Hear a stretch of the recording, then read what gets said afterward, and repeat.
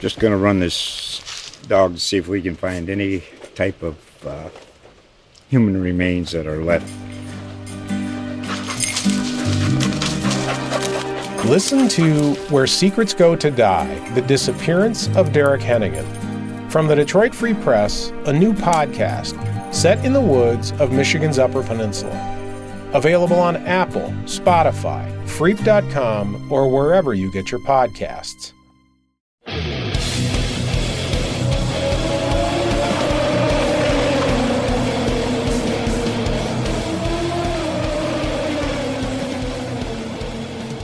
Hey there, IndyCar fans. This is Nathan Brown, your motorsports insider with the Indianapolis Star, here to kick off another season of IndyCar Weekly, our weekly podcast, or mostly weekly podcast, as I guess I should say. We try to preview and recap every race on the IndyCar schedule, just with the ups and downs, the ins and outs as the season goes along. This will be our preview episode as we look toward not only the St. Pete weekend here in just a couple days, the season starting on February 27th, but just this 2022 IndyCar season at large. So many drivers changing teams, so many rookies, lots of really interesting storylines to break down and follow this year. So without further ado, perfect time to bring in one of those drivers that has been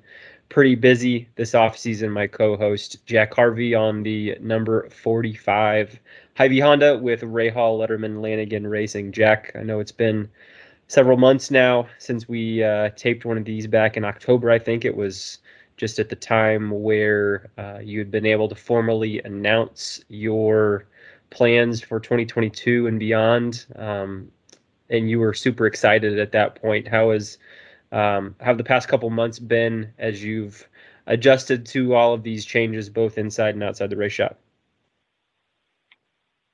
Well, welcome back. Here we are again. To be honest, mate, the last few months have been awesome. I didn't get to travel to the UK for Christmas. That's probably the only negative that we've been dealing with. But, I think it's safe to say that, halfway through last year, at the end of last year, people kind of seemed to know where we were going. And to be honest, everybody at RLL has completely, embraced me and welcomed me with open arms. And, the off season has been really great. I spent a huge amount of time with all the guys and girls over in Brownsburg while the new shop is being built. Got to spend a lot of time with Hy-Vee as well.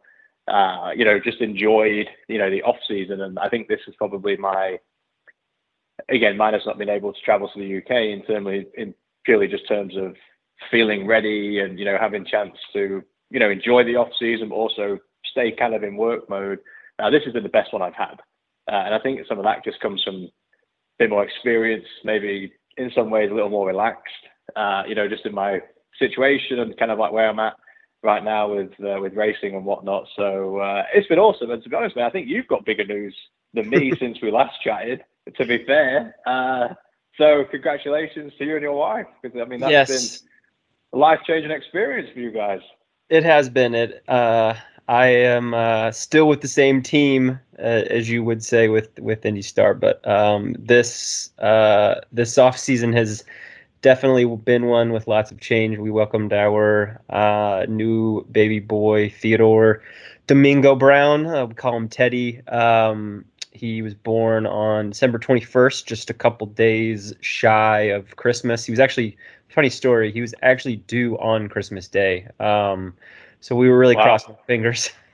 We'd known that, back probably since, May or something like that. So we'd kind of been inching towards this deadline of like, man, I really, really hope, he's a couple days early. So we were able to get out of the hospital and back home a day or two before Christmas, which was nice. So,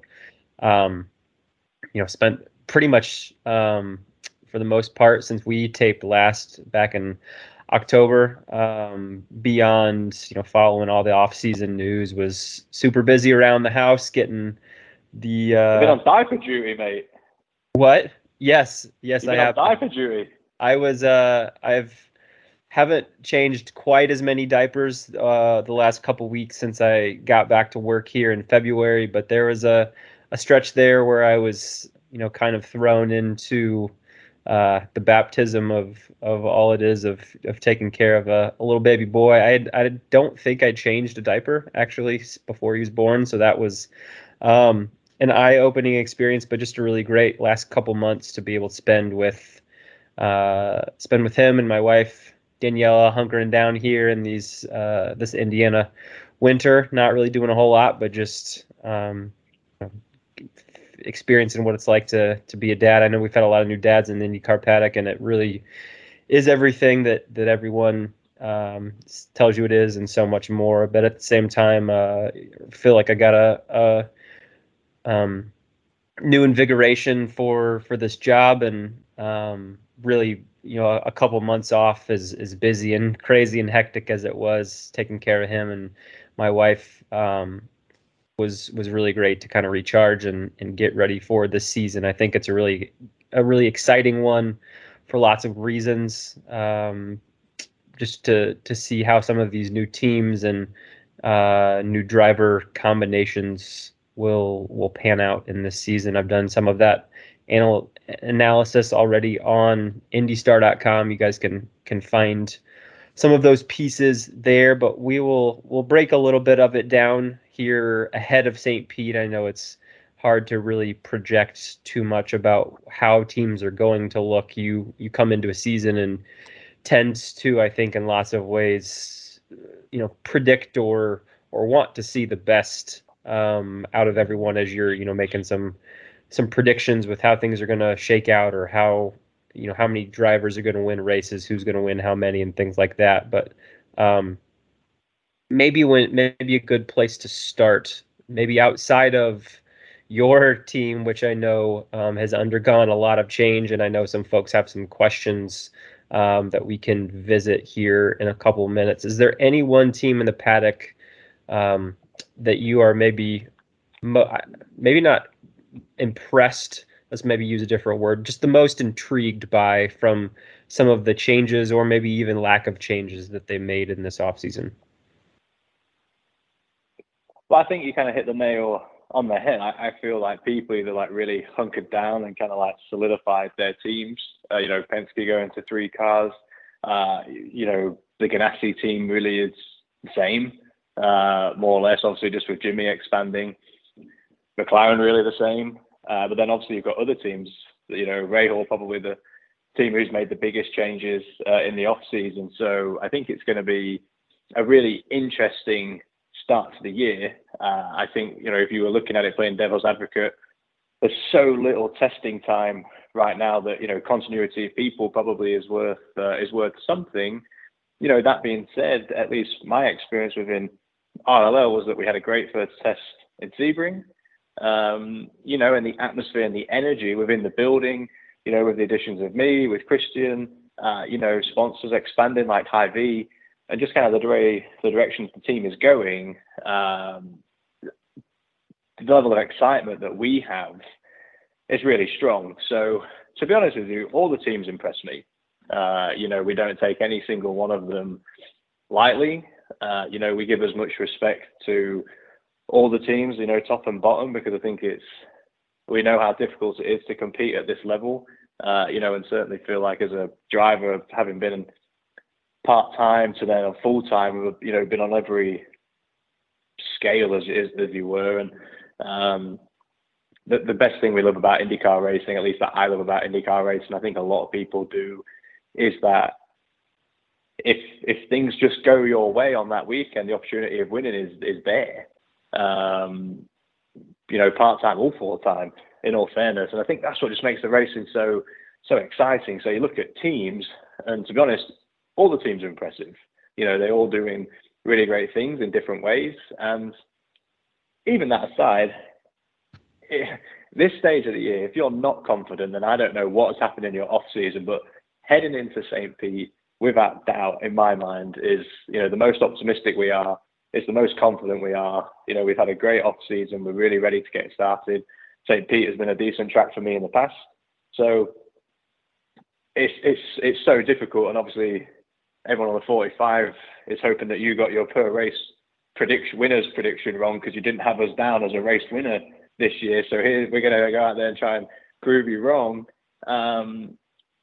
But it's tough, because like you said, you talk about like storylines, and this year, I mean, if someone said, what are your top 5 storylines, it's probably quite hard, to actually pick 5 things. I mean, there's experience across the board, rookies, returning champions, lots of champions, Indy 500 winners, just galore right now. And then you've also got the people in the middle who are still aspiring to, really achieve big things, which is where I put ourselves in that category. So to be honest, mate, I thought last year was exciting. It certainly seemed to have a really great atmosphere and energy around the season. This year, to me, is that plus a little bit.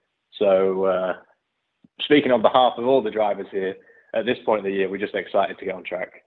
Yep, that was, you mentioned the race winner exercise that I went through. It's been posted a couple of days ago on IndyStar.com. I will tell you that of all of the things that I do as a journalist covering this series, that's probably got to be the toughest exercise. And some people call it, really silly, to try and act like you're, sitting here with this crystal ball to, forecast what's going to happen. And I can understand some of that, but I think in some ways for me, it really has helped each year, just kind of in lots of ways. Like you're forced to like dive into, each driver and each team. It's pretty easy to gravitate toward, knowing a lot about the teams at the top, the Penske's, Ganassi's, Andretti's, McLaren's, Rahal, types of teams. But I've enjoyed doing that. It's at the same time, I think I came out this year with like 9 drivers winning races, and I have to tell you, I think there are legitimately 15, 16 guys that I think could be winning races this year, and I would certainly put you on that list. So I hope you prove me wrong. I think you were probably. We will. We'll try. We'll see if you can maybe even do that here in St. Pete. I know, as you mentioned, this has been a really good track for you over the years, and I think been a pretty good one for both Graham and even Takuma, who's now moved on to Coyne. So we'll see if you can make me 0 for 1 just to start things off the bat. But I'll echo that. I think this is another really exciting year for IndyCar. I'm sure we talked about on podcasts last year how deep the field was, and amazingly, I think it's gotten even more so. I think the one team, I'll answer my own question here. The team that I am the most intrigued to see perform this year, I would say, is Team Penske. You mentioned they moved from 4 full-time cars. They lost Simon, who's gone to Meyershank Racing, and they're now at 3. We know Joseph is a race-winning contender week in and week out. He's won 2 championships in 4 years.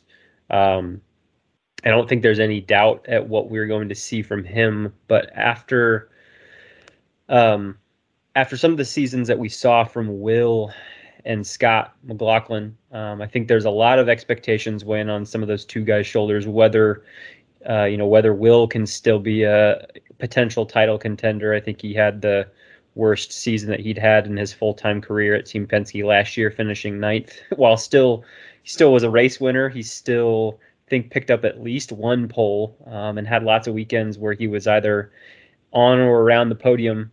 But I think it will be really interesting to see if he can continue to keep up that pace as a top 5 driver in this series and bounce back.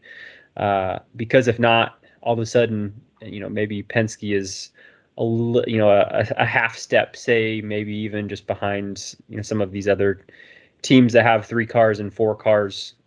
Because behind him you've got Scott McLaughlin, who had some really good flashes as a rookie a year ago. He finished 2nd in one of those races at Texas.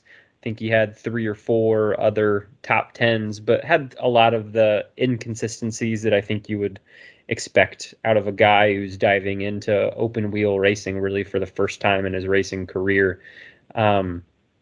And if Will is starting to peter off a little bit, just in his ability to drive this team forward along with Joseph, I have to wonder a little bit if Scott is quite ready to take up that mantle. I think when I talked to Tim Cindric before last season, when Scott was still had not yet started his rookie year, Tim was saying that he really hoped in year 2 and thought that Scott could be potentially a top 5 driver in this field. And you rattle off some of the names that he'd have to be ahead of to be a top 5 guy here, and I'm just not sure if he's quite there yet. It doesn't mean he won't be by the month of May. Doesn't mean he won't be by the middle of this season when this schedule really heats up, when he's gotten several ovals along with some road and street courses under his belt. But I'm just really intrigued to see how this Team Penske team develops. For so long, we've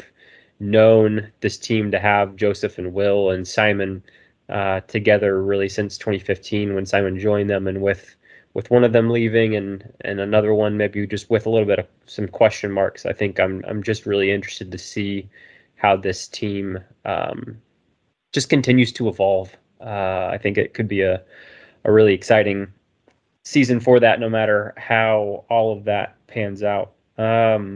You'd mentioned, Jack, just the excitement that Hy-Vee has shown, that you've gotten to experience some and doing some taping with them for some ads and some really cool stuff that I'm sure we'll continue to start seeing as we get particularly closer to the Iowa doubleheader weekend here in July. We saw, I think it was last week, the news that they've been able to bring in Google and DoorDash as presenting sponsors of the Iowa doubleheader weekend. Is there anything that has really stood out that you've enjoyed working with those folks over these last couple weeks and months before this IndyCar season has gotten underway? So many things, honestly. I think their commitment, their enthusiasm, their can-do, like to make a situation happen has been incredible. And I know people can say it's a huge company and they've got a lot of the resources that they would need to make these things happen. But, it's crazy that a couple of conversations and it's like, oh, that could be a good idea. And the next thing you know, it's like kind of happening.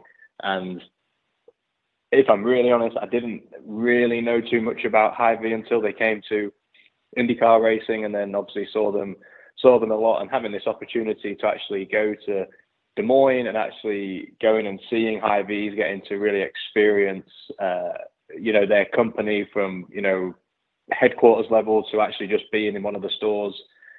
It's amazing. Family owned.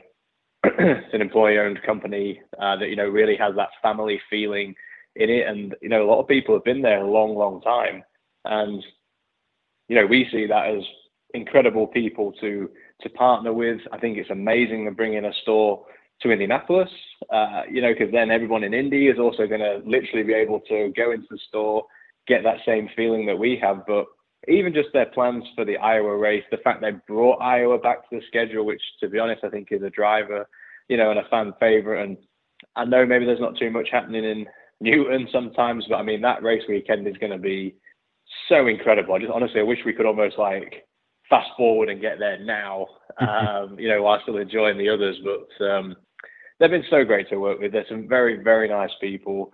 They like the team. Obviously, we all have good expectations and good hopes for the year, and we hope we get that kicked off well at St. Pete, of which they're going to be there. And as you mentioned, having Google, DoorDash, Pepsi Company, being a part of our car kind of throughout the season, but also being presenting sponsors for them weekends, I think just really shows you the seriousness that Hy-Vee are putting behind IndyCar racing. These are not just, companies you've never heard of. I mean, these are companies that everybody knows. And I just personally feel proud to be the recipient of all the hard work that's gone in to get to this point, because really, Hy-Vee had, committed to Iowa. They committed to the team before, I was going to be the driver. And right now, I just feel like I'm I'm the one getting to come in and drive the car, which is obviously awesome. So at this moment, as usual, I say thanks to everybody who's been involved in creating this, incredible partnership from RLL to Hy-Vee, everyone at IndyCar. It's been great. And, while enthusiasm is high for it and commitment's high, we want to go and get the best results on track, because at the end of the day, that's what we're all here for as well. So, that's what I mean. I think we're all just so ready, to get the season started. There's such a good atmosphere right now within the team, as I've already mentioned. I'm just proud to be a very small part of this entire team and organization. Now, did I hear you right? Did you say that Google and DoorDash were actually going to be featured on your actual number 45 car at some point throughout the year? At some point, I believe so. Yeah, I mean, definitely through the Iowa weekend. And now that I've said that, I'm wondering how much I'm really meant to be sharing any of the stuff that's been released. I did see a rendering, a while ago that had them on, and I wasn't sure yet if it was just for Iowa race weekend or if it's for any others. So I think the Iowa weekend is going to be really good fun, and I'm also going to be proud to represent all them people. And maybe we'll just have to wait and see exactly who's on the car for St. Pete. So I think it's going to be fun. And honestly, never in a million years did I think you would see, Google on the side of one of the cars that I'm driving. So although I played zero part or role, in getting them on board, I'm still proud to be representing such big companies. And actually I use DoorDash every week, so pretty jazzed about that. And to be honest, Pepsi Zero, Mountain Dew Zero, Coke Zero, all them things are good in my mind. So I'm happy. I'm really excited to see. One thing that's really stood out to me as we've learned some more about this Iowa weekend. I'm excited to see potentially if more IndyCar weekends can start to feel a little bit more like the major events that we've started to, see and feel, and probably have kind of known for some time that Formula One race weekends feel like, particularly the races that we've seen in the U.S.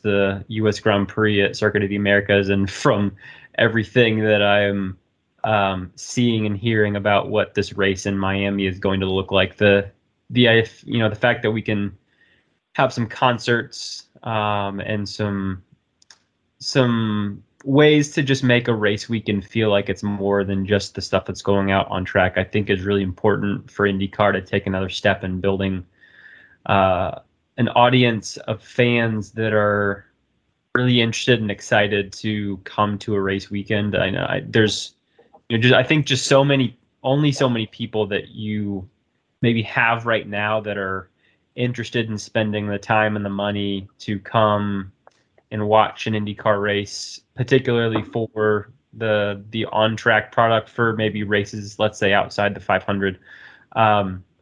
But you look at all the people that Formula One, say, for example, or even maybe NASCAR, to some extent, from what we've seen out of the Clash and the Daytona 500, there's a lot of people that are there because maybe they're a little curious about the racing, but there's something else that drew them there, whether it's a concert or whether it's some other activation or activity that's going on at or near around the track. And I think that we're starting to see and hear a little bit about that when it comes to Iowa. I think we saw some of that when it came to Nashville and some of these other street races, whether it's Long Beach or St. Pete, I think have always kind of felt like pretty big deals. But it's really exciting to see if we can get some of that atmosphere to come to some ovals or road course events outside of the gates at 16th Street in Speedway, Indiana. So props to everyone there that's been putting that event together so far. And I definitely circled on my calendar. I think when just the conversations I've heard and been a part of and whatnot, I think Iowa is going to be, and I'm not just saying this, it's going to be an incredible weekend.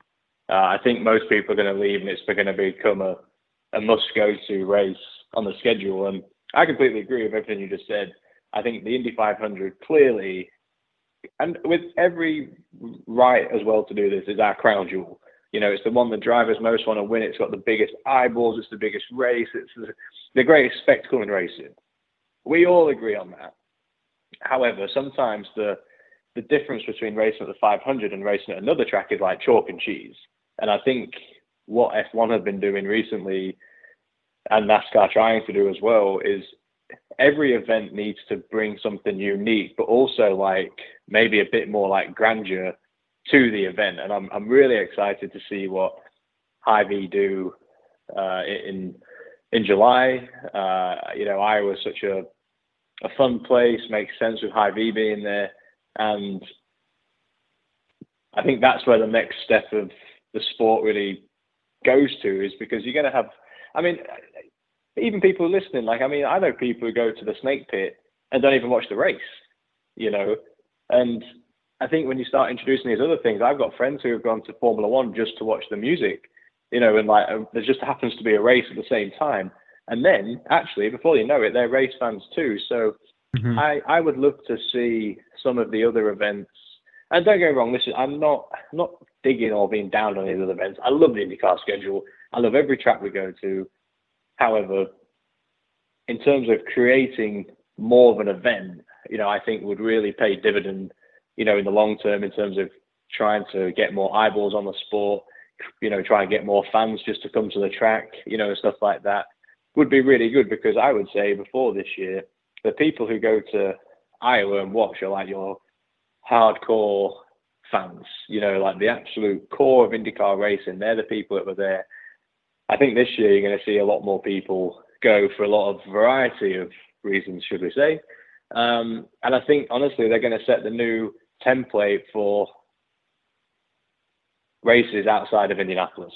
And I think that the more that we can do that in a nice way that also pushes everyone else to, you know, do more, it just elevates each other, you know, over time. And yeah, I think Iowa race weekend is going to be epic.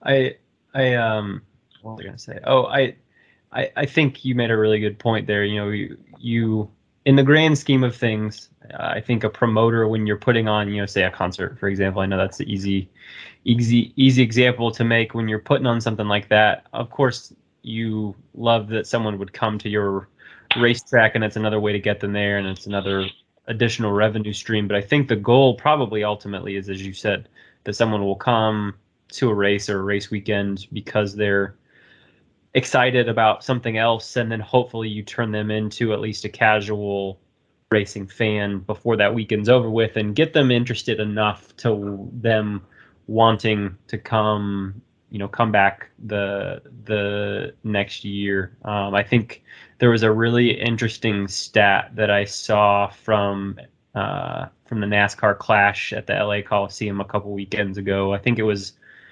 something to the effect of like 70% of the people that bought tickets for that event had never been to a NASCAR race before. And I know that is an area of the country that NASCAR hasn't raced in a ton, doesn't maybe have quite the culture of NASCAR country, as you might say. And a lot of the draw of the event, I think, probably was a lot of curiosity about the racing. I don't know how many, concerts or things like that, but whether it's, events off the track or just intriguing ways to hold racing events, whether it's through an exhibition like the Clash or an all-star race or just a brand new event in general. I think everything that you're trying to do is trying to get more eyeballs on the sport. And I know in IndyCar for a long time, I think these last couple of years, as they've developed this relationship with NBC, has been really focused on trying to grow the sport through putting it in front of as many eyeballs as possible on TV channels, getting as many races on NBC. We've got 14 this year, which is an incredible accomplishment for all of the folks over at the Penske Entertainment offices, Mark Miles, Roger Penske, Bud Denker, everyone. But I do think hopefully we will see more things like this Iowa event that are just ways to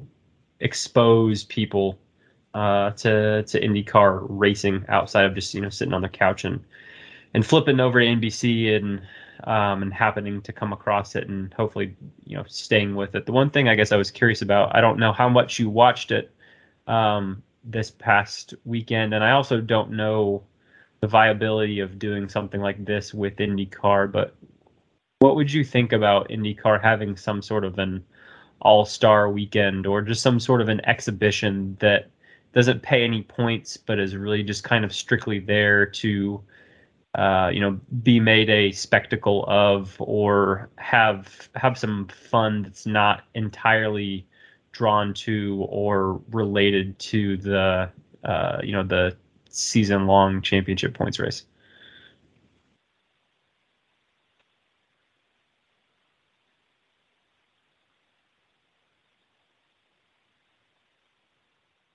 You there, Jack? Oh, yep. I would say as a fan, first and foremost, which I am, that sounds awesome. I think that sounds great. I think the practicality of it can get a little tough because, and I think you've seen it before, the risk that comes with just an exhibition is high. If we go to somewhere before and there's a bunch of crashes or something like that ends up actually bleeding into your race season, at that point you should just extend the season and make it a part of the championship. To me, the obvious one for IndyCar racing is to not have the Indy 500 a part of the championship points, because it is a great spectacle in racing. It's the biggest race of the year, but also, and I feel like we've been on the negative side of this, if you don't have a good 500, that can really impact your championship standing because it's a double points race as well. So I think it would be fun to try and do something, but don't forget as well, I mean, not IndyCar, but I think this year actually IndyCar was well represented with Colton, Jimmy, Elio, went to do the Race of Champions, and that is an exhibition where they pull a variety of drivers from all around the world into one place. And if you're going to do an exhibition race, it definitely wouldn't be in Indy, certainly not before May, because obviously the 500, but also because the weather has been interesting. It's actually super warm here today, although it's raining, and the weather here just gives me whiplash. By the way, that's not the question you asked. I think it would be really, really fun to have some form of exhibitional race. To be honest with you, if we were going to do that, I almost think it would be fun to see IndyCar drivers do something outside of IndyCar.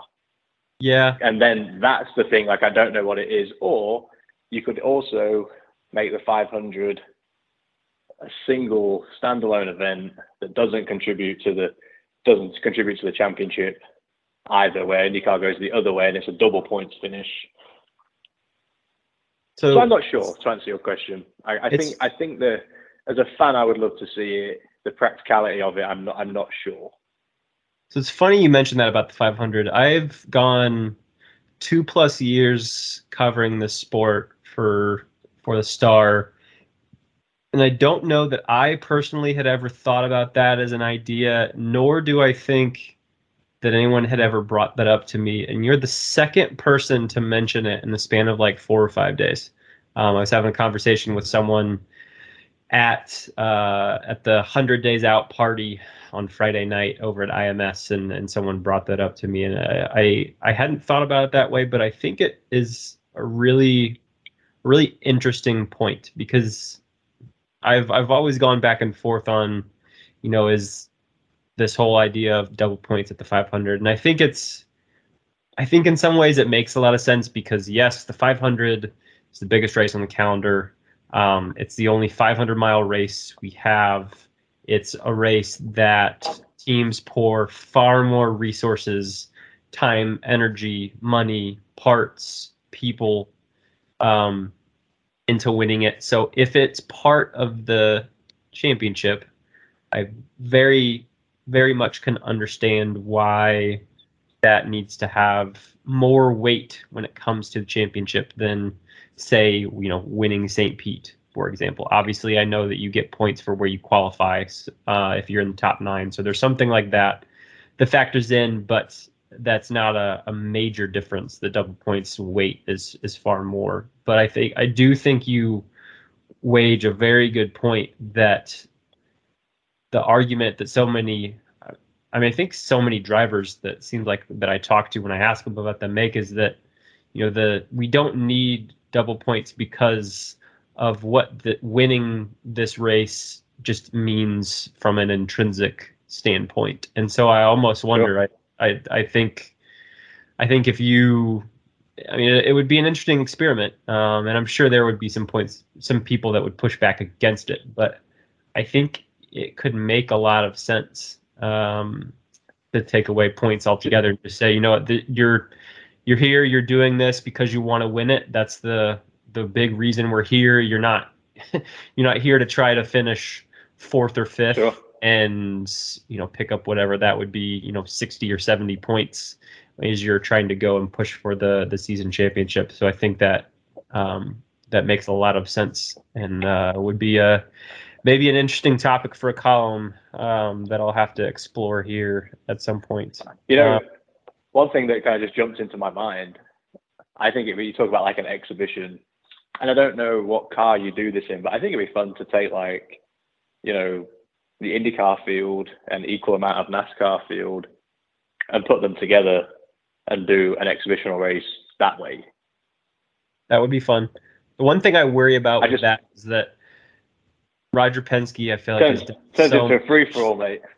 No, it's a good point. The one thing I worry about is that, like, Roger Penske and I think the folks at the France family have done a lot over the last couple of years in trying to, like, heal this idea of division between the world of NASCAR and IndyCar that some fans have held on to for a long time.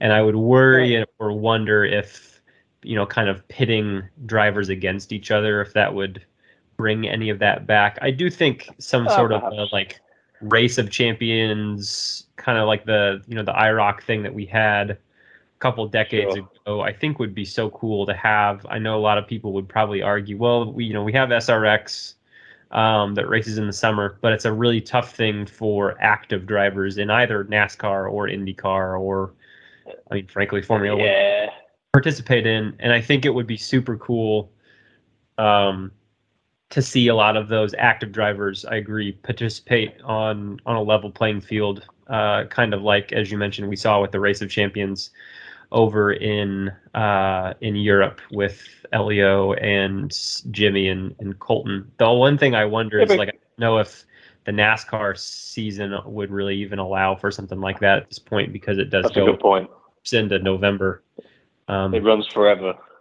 It does. And I have to say, like, when this came up today when I was at the team, there's definitely a stretch this year that the IndyCar schedule is just brutal.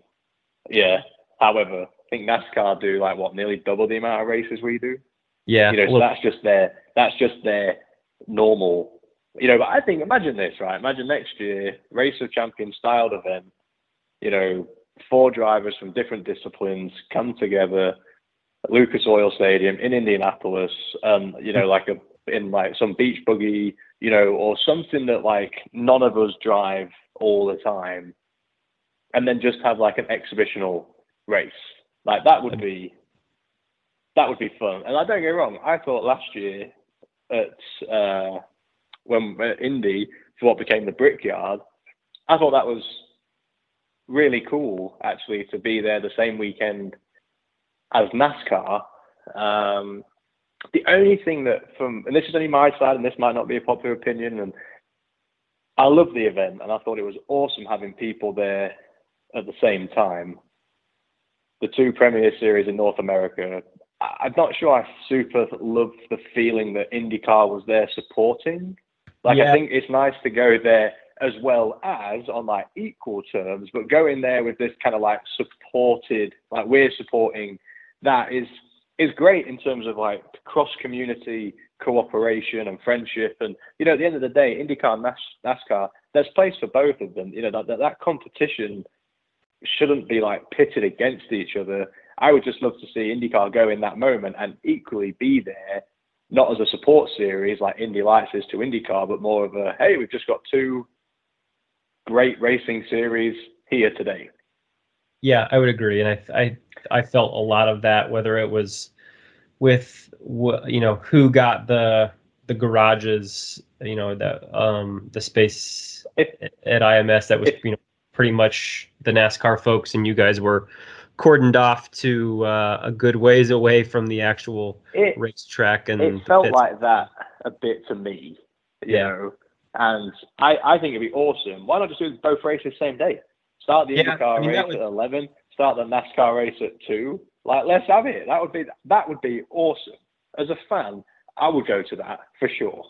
Yeah, I think I've even asked Doug Bowles about this a little bit, and he gave, if I remember right, I think his rebuttal to it was, from a promoter's standpoint, that if you have one event one day and one event the other day, that you'll get more people combined coming to the track and paying for tickets and everything that comes with that, having them on 2 separate days than if you say had this like mega race day and had them both say on Sunday. I think it would be, if you aren't on the financial side of it, I think it would be a cooler event, because we've seen IndyCar and Xfinity race on the same track on the same day.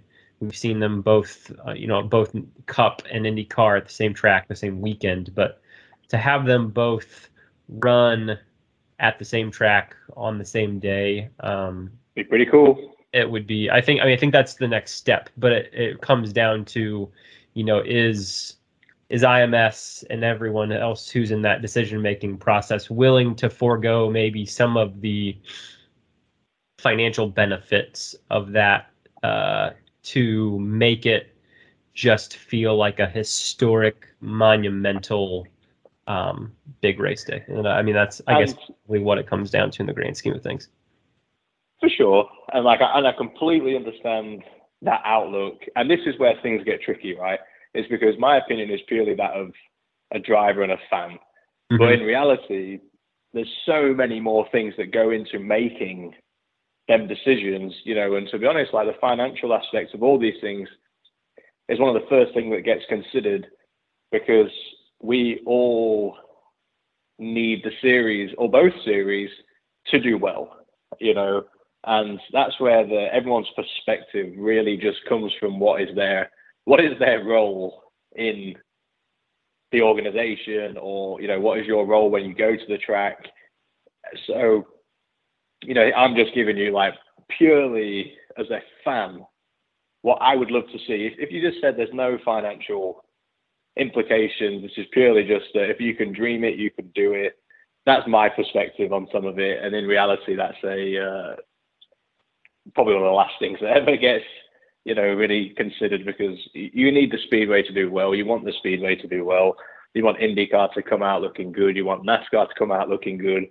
So I completely respect and understand Doug's answer on that, and it's an exceptionally fair one. Mine's more of just what I would like to see if all these other things weren't happening or weren't an issue. Sure. Well, I will. Let's get to a couple questions here before we finish up this episode. I forgot about St. Pete. I know. I got in the heart of everything else. We'll take a couple questions here, and then we'll dive into St. Pete real quick before we wrap things up. I'll do a better job on this as we move forward with this season. Just getting some good questions from you guys. We always appreciate what you guys send in. This one from Alan on Twitter asks, what engineering changes has Rahal Letterman Lanigan Racing made to push the team closer to the quote-unquote Big Three? That, of course, referring to Team Penske, Chip Ganassi Racing, and Andretti Autosport. I know you've only been with the team for a couple months, maybe don't know exactly how the team was organized when it was Graham and Takuma last year. But what do you know about some of the engineering overhauls that this team has made in recent months? I think overhaul maybe is a slightly strong word. Definitely has been some changes. Like the 45 car, let's say. Michael Ambras is going to be the lead engineer on that car. He was the assistant on Takuma's car for a long time under Eddie Jones, and he's got a wealth of IndyCar experience. He's been promoted. My performance engineer Grant also has been given a promotion, but has been involved in IndyCar for a long time, and I really have enjoyed working with them, picking their brains, and I mean, there's no doubt that they're very talented people. They've also added people to the 30 car for Christian. Graham's team actually, I believe, is completely unchanged, and I think that's where the continuity of people and their teams, or their the car they're on with inside the team, is nice, because there's some new dynamics, but there's some consistency. And I think one of the things in the off season that we all chatted about was, and I think this has been reported quite a lot, is the differences across the team last year and how severe it could be at times, and more just trying to get everybody onto something similar. And I think when you're on something similar, we go to that Sebring test, and suddenly, I can try something, Graham can try something, Christian can try something, and then just between us, we just work through more things, right? And especially if testing so valuable. But the thing that comes from that, not just from, driving the car, but also from an engineering stance, is understanding what changes each engineer wants to make, the change they made for each problem that we were having, and how we're going to, potentially attack an issue, or when we're trying to push for development. And that's really hearing at that moment everyone's ideas, and also not just trying to coordinate the drivers onto the same, hymn sheet and page, but also the engineering too. So I think that in reality, there's never enough good engineers, on a race team. I'm very confident with the team around RLL right now. It was, one of the reasons we went. I'm certainly really encouraged by last year, the race pace that RLL had and the strategies that they seem to have, which was great. So some changes in the engineering department for sure. Probably not an overhaul, but I think every situation or every team seems very happy right now with the direction we go, and I think it would just be something that evolves over time. So some changes, but I think all for the better. Got a question here from someone who must be a big fan of yours. Kyle 200494 asks, what is Jack doing to celebrate when he wins the Indy 500? Oh, honestly, I hope that my parents are there. I hope my girlfriend's there. I'm going to be drinking some Spotted Cow.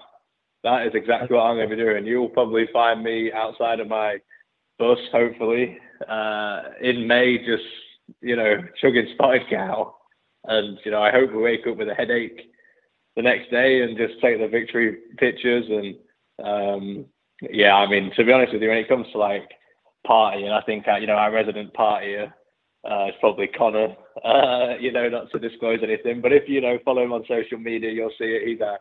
He's our stud of Vegas, which actually was really cool for him this year. I'm really happy that he got his drive. But he said the other day that he actually met his newest sponsor in Vegas. So, he did. Clearly potential for that. So I respect it. But my celebration will be perhaps a little more intimate, equally as, fun, I like to think, but more just a party at the track, mate, honestly. So Spotted Cow, so you're a big Road America Weekend fan. I know that's a beer that it's tough to get here. Mate, I love Spotted Cow. Okay, I love Road America. Do you know, also, side note on Road America, the best Italian food that I've ever had outside of Italy is in Sheboygan, Wisconsin. Mind blowing. I know. No one ever expects it, but I'm telling you. So Road America for me is such a fun weekend, and to be honest, we've qualified really well there the last couple of years, and we just have never had a great end result. And this is really bad. And I don't know if I told you at the time, but I'll share it now because, the feelings have dissipated a bit. But last year I was so mad when we left Road America that I stopped at a gas station and I had 2 slices of Casey's gas station pizza. Shame at them on the way home, which by the way was awesome. On the same trip home, I got some spotted cows. I didn't know how much I had at home. And then when I got home, I sat on my balcony and drank like 4 bottles, just like back to back, just to like take away the hurting. So that was kind of funny. But yeah, I love spotted cow. It's just easy drinking to me. Like I'm not, to be honest, and this is a really sensitive point. Like I know a lot of people here like Bud Light, Miller Lite, Coors Light, stuff like that. They're not my favorite beer. Mm-hmm. But I have to say, like I'm a big cider guy. I love spotted cow. I love ciders. I'm not too hoppy, when it comes to beer, to be honest. But if we win in Road America this year, we'll have a good party there too. Actually, let me rephrase that. If we win anywhere this year, we're gonna have a great party, and we've got to prove you wrong. So that's at the top of the list. There you go. So you're a cider guy. So I know my wife's favorite place in the Indy area is Ash and Elm. Is that a place that you've been to? Oh yeah, I like Ash and Elm. Okay, there we go. Yeah, Ash and Elm, it's strong. I don't like not too sweet, but not too dry either. Okay. Fair enough. One more What's your question. drink choice? I actually am. I don't know. I go back. I'm like a very seasonal beer drinker. Like I'll drink like a stout or a porter in the winter time that I might only buy between, October, November, December, and like January, February. I don't know. It's weird. And then I'll drink. I was not expecting that. And then, I mean, like in general, I'd say I'm like an IPA guy. Give me Really? like a pretty standard IPA and I'll be fairly happy. But it really kind of, I'm one of those cheesy people that'll, dive into a pumpkin beer in October. No. Like the one time. I know, but there are some really good ones. Oh my God. I was literally about to say our whole friendship and, future as podcasters was about to come down to one question. And that question was going to be, do you have pumpkin flavored in the fall? And you just said yes. I don't do pumpkin flavored. Like I'm not, pumpkin spice latte guy at Starbucks or anything like that. But yeah, right. I'll have a pumpkin beer. I don't know if that's any better. On the one that's my favorite right now because I only have it a couple times a year. But yes, I am guilty of that. I will admit to it. Honestly, I feel like I'm in a daze now that you said you like the pumpkin flavored beer. I can't remember what day it is. Well, I don't remember what day it is for lots of reasons. Between getting ready for St.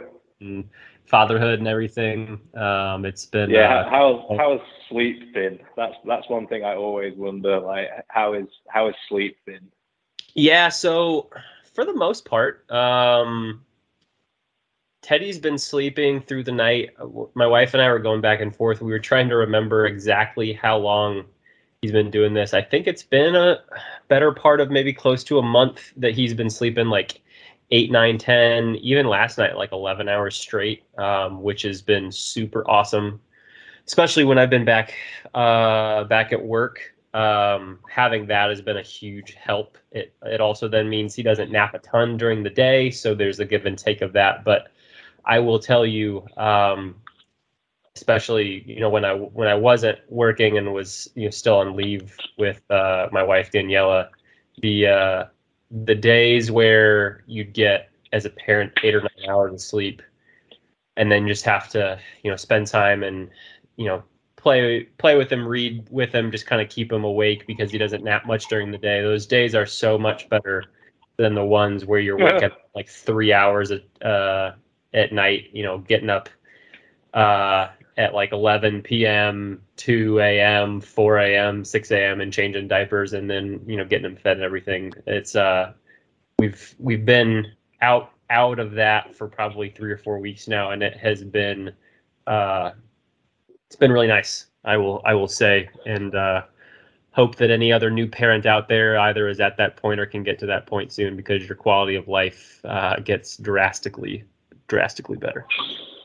One thing I've always been curious on, and maybe you could shed some light on this, because I ask every new father over time, like, what's the number one thing that shocked you, and what's the number one thing that you thought was going to be surprising but has been like super easy, or more easy than what you expected? Shocking. I think I'm shocked. Or was just like when you notice that your child, your son, in my case, like is genuinely starting to like recognize you, like when he hears your voice, or when you like get him out of his crib and he's got a big smile on his face because he like sees A, that there's someone here, and B, you get the sense that they recognize you. I mean, that's like one of the coolest things in the world, just to get this smile on his face. One of the biggest, I mean, maybe the things that hasn't been as difficult. I mean, I'll just kind of fall back on this. Like I'd never changed a diaper in my life. I don't know that I have thought it was going to be like a big challenging thing, but I was just curious to know, like, I was nervous about, like, am I going to put it on right? Is he going to, go, leak out and have a bunch of messes everywhere? But for the most part, we've been pretty lucky to that effect. So we've been, that's been a lot easier than maybe I wondered how all of that was going to be. So we're 2 months in. I certainly wouldn't call us, pros, but we're getting by it day by day, and things have been going well. Awesome. So I got one more question. My wife actually put a request for this in when she heard that we were going to be taping. She herself is a really big baking fanatic. One of the things that actually has gotten her through her maternity leave is being able to just like bust out some cookies or a cake or just some like fun stuff to not just be solely in mom mode all the time. So she was curious, in your off season, since you've had some more time away from the track, what your favorite thing was that you had baked since we finished up at Long Beach. That's a good question. I think I talk about the thing that I make the best, or the thing I enjoy making the most, because I mean they're kind of different. Because to be honest with you, I love making cinnamon rolls. I love making monkey bread, which I'd never had until I came to Indiana, and I love it. That being said, both of them feel like it's effort, and that's not just a 2 second. It's not a 2 second job. There's some time commitment to it, and I would say this is silly, but like I love banana bread. My girlfriend Gracie loves banana bread, and I feel like I'm getting close to perfecting banana bread. So I spent some effort in the off season kind of getting that right. My carrot loaf is also good. Okay. But to be honest, when it comes to like dessert, I'm pretty basic. I'm not having pumpkin spice things like you, but I'm pretty basic when it comes to desserts. I just want like kind of not even warm, but like kind of slightly warm cookies and like ice cream. That's you can't really go wrong with a good homemade cookie. Whether it's, I think ice cream, that's probably the thing I would love to put with it. I think I'm a pretty simple dessert guy, and my wife loves to bake not some different stuff, but she just like really likes to make lots of different things and try out new recipes. And I'm a pretty simple guy when it comes to, if she's going to ask me to put a request in when it comes to that. So no, I was curious. I'll have to try that banana.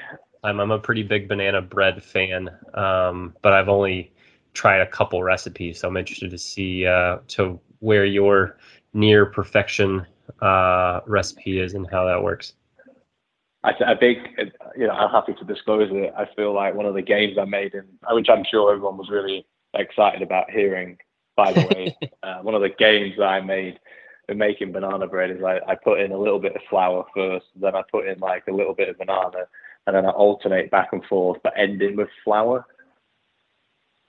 So then it doesn't like shock the mixture, and it definitely has baked better since then, which I know everyone's like, oh my God, I'm going to have to go and bake this banana bread now, based off of our podcast. But these are the things I do in the off season. Kind of the off season for me has been about, kind of baking, finally getting back to the movies, watching more movies, but also, going play pigeon shooting more and things like that. Simulator time at, with Honda getting ready for St. Pete. But maybe let's have a bake off, me and your wife, because, my sister makes these really interesting combinations of stuff, and I'm very traditional, I would say, with like my flavors, but I like to think that they're slightly better than average. So you're never going to have something from me and be like, oh my god, but that I can't believe you put this combo together. Like, the combos are very, I'm simple, too, when it comes to food, honestly. Like, I just like simple food. So that clearly goes in my baking, but I like to think that I do it slightly okay. So yeah, man, it's such a balance though, because like, don't get me wrong, I love baking, but like, if I don't have people to give it away to, I'm just in my kitchen and I'm walking past banana bread all day. I'm like, oh, maybe I should make sure it's still good on day 2, or I'll make sure it's still good on day 3. Things like that, because you don't want to serve it up and it not be right. Exactly. That's the thing when she and I have been, especially during the pandemic, she's been doing a good amount of baking, just kind of, pass the time, honestly, in those first couple of months in 2020 to have something to look forward to when we were stuck in our houses for so long. But yeah, that's the problem. When you've got someone who loves to bake a lot, you've kind of in so many ways end up eating a lot of it. And that has meant that I've got to, be a little bit more mindful of how many times I'm getting to the gym each week. I'll just put it there. But it's because you got as a baker, very very loosely using that term that I happens just to bake occasionally.